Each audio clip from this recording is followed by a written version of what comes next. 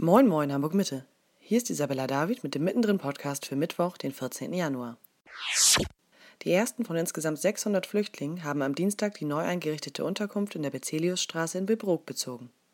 Eine frühere Unterkunft am selben Standort war in den 90er Jahren durch katastrophale Lebensbedingungen bekannt geworden. Bis 2002 waren an dem Standort im Industriegebiet sowohl Flüchtlinge als auch Obdachlose in Baracken untergebracht. Die Berzeliusstraße ist ein abgelegener Ort mitten im Industriegebiet.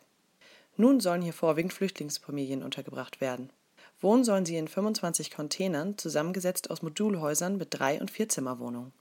Im Stadtteil sorgt man sich aufgrund der Vorgeschichte, aber auch aufgrund der Lage des Standorts mitten im Industriegebiet und unweit einer weiteren Flüchtlingsunterbringung am Billstieg. Der grüne Bezirksabgeordnete Lothar Knode war von 1979 bis 1988 Sozialarbeiter in der Berzeliusstraße. Wir haben mit ihm über die Situation damals gesprochen und darüber, was heute anders gemacht werden muss.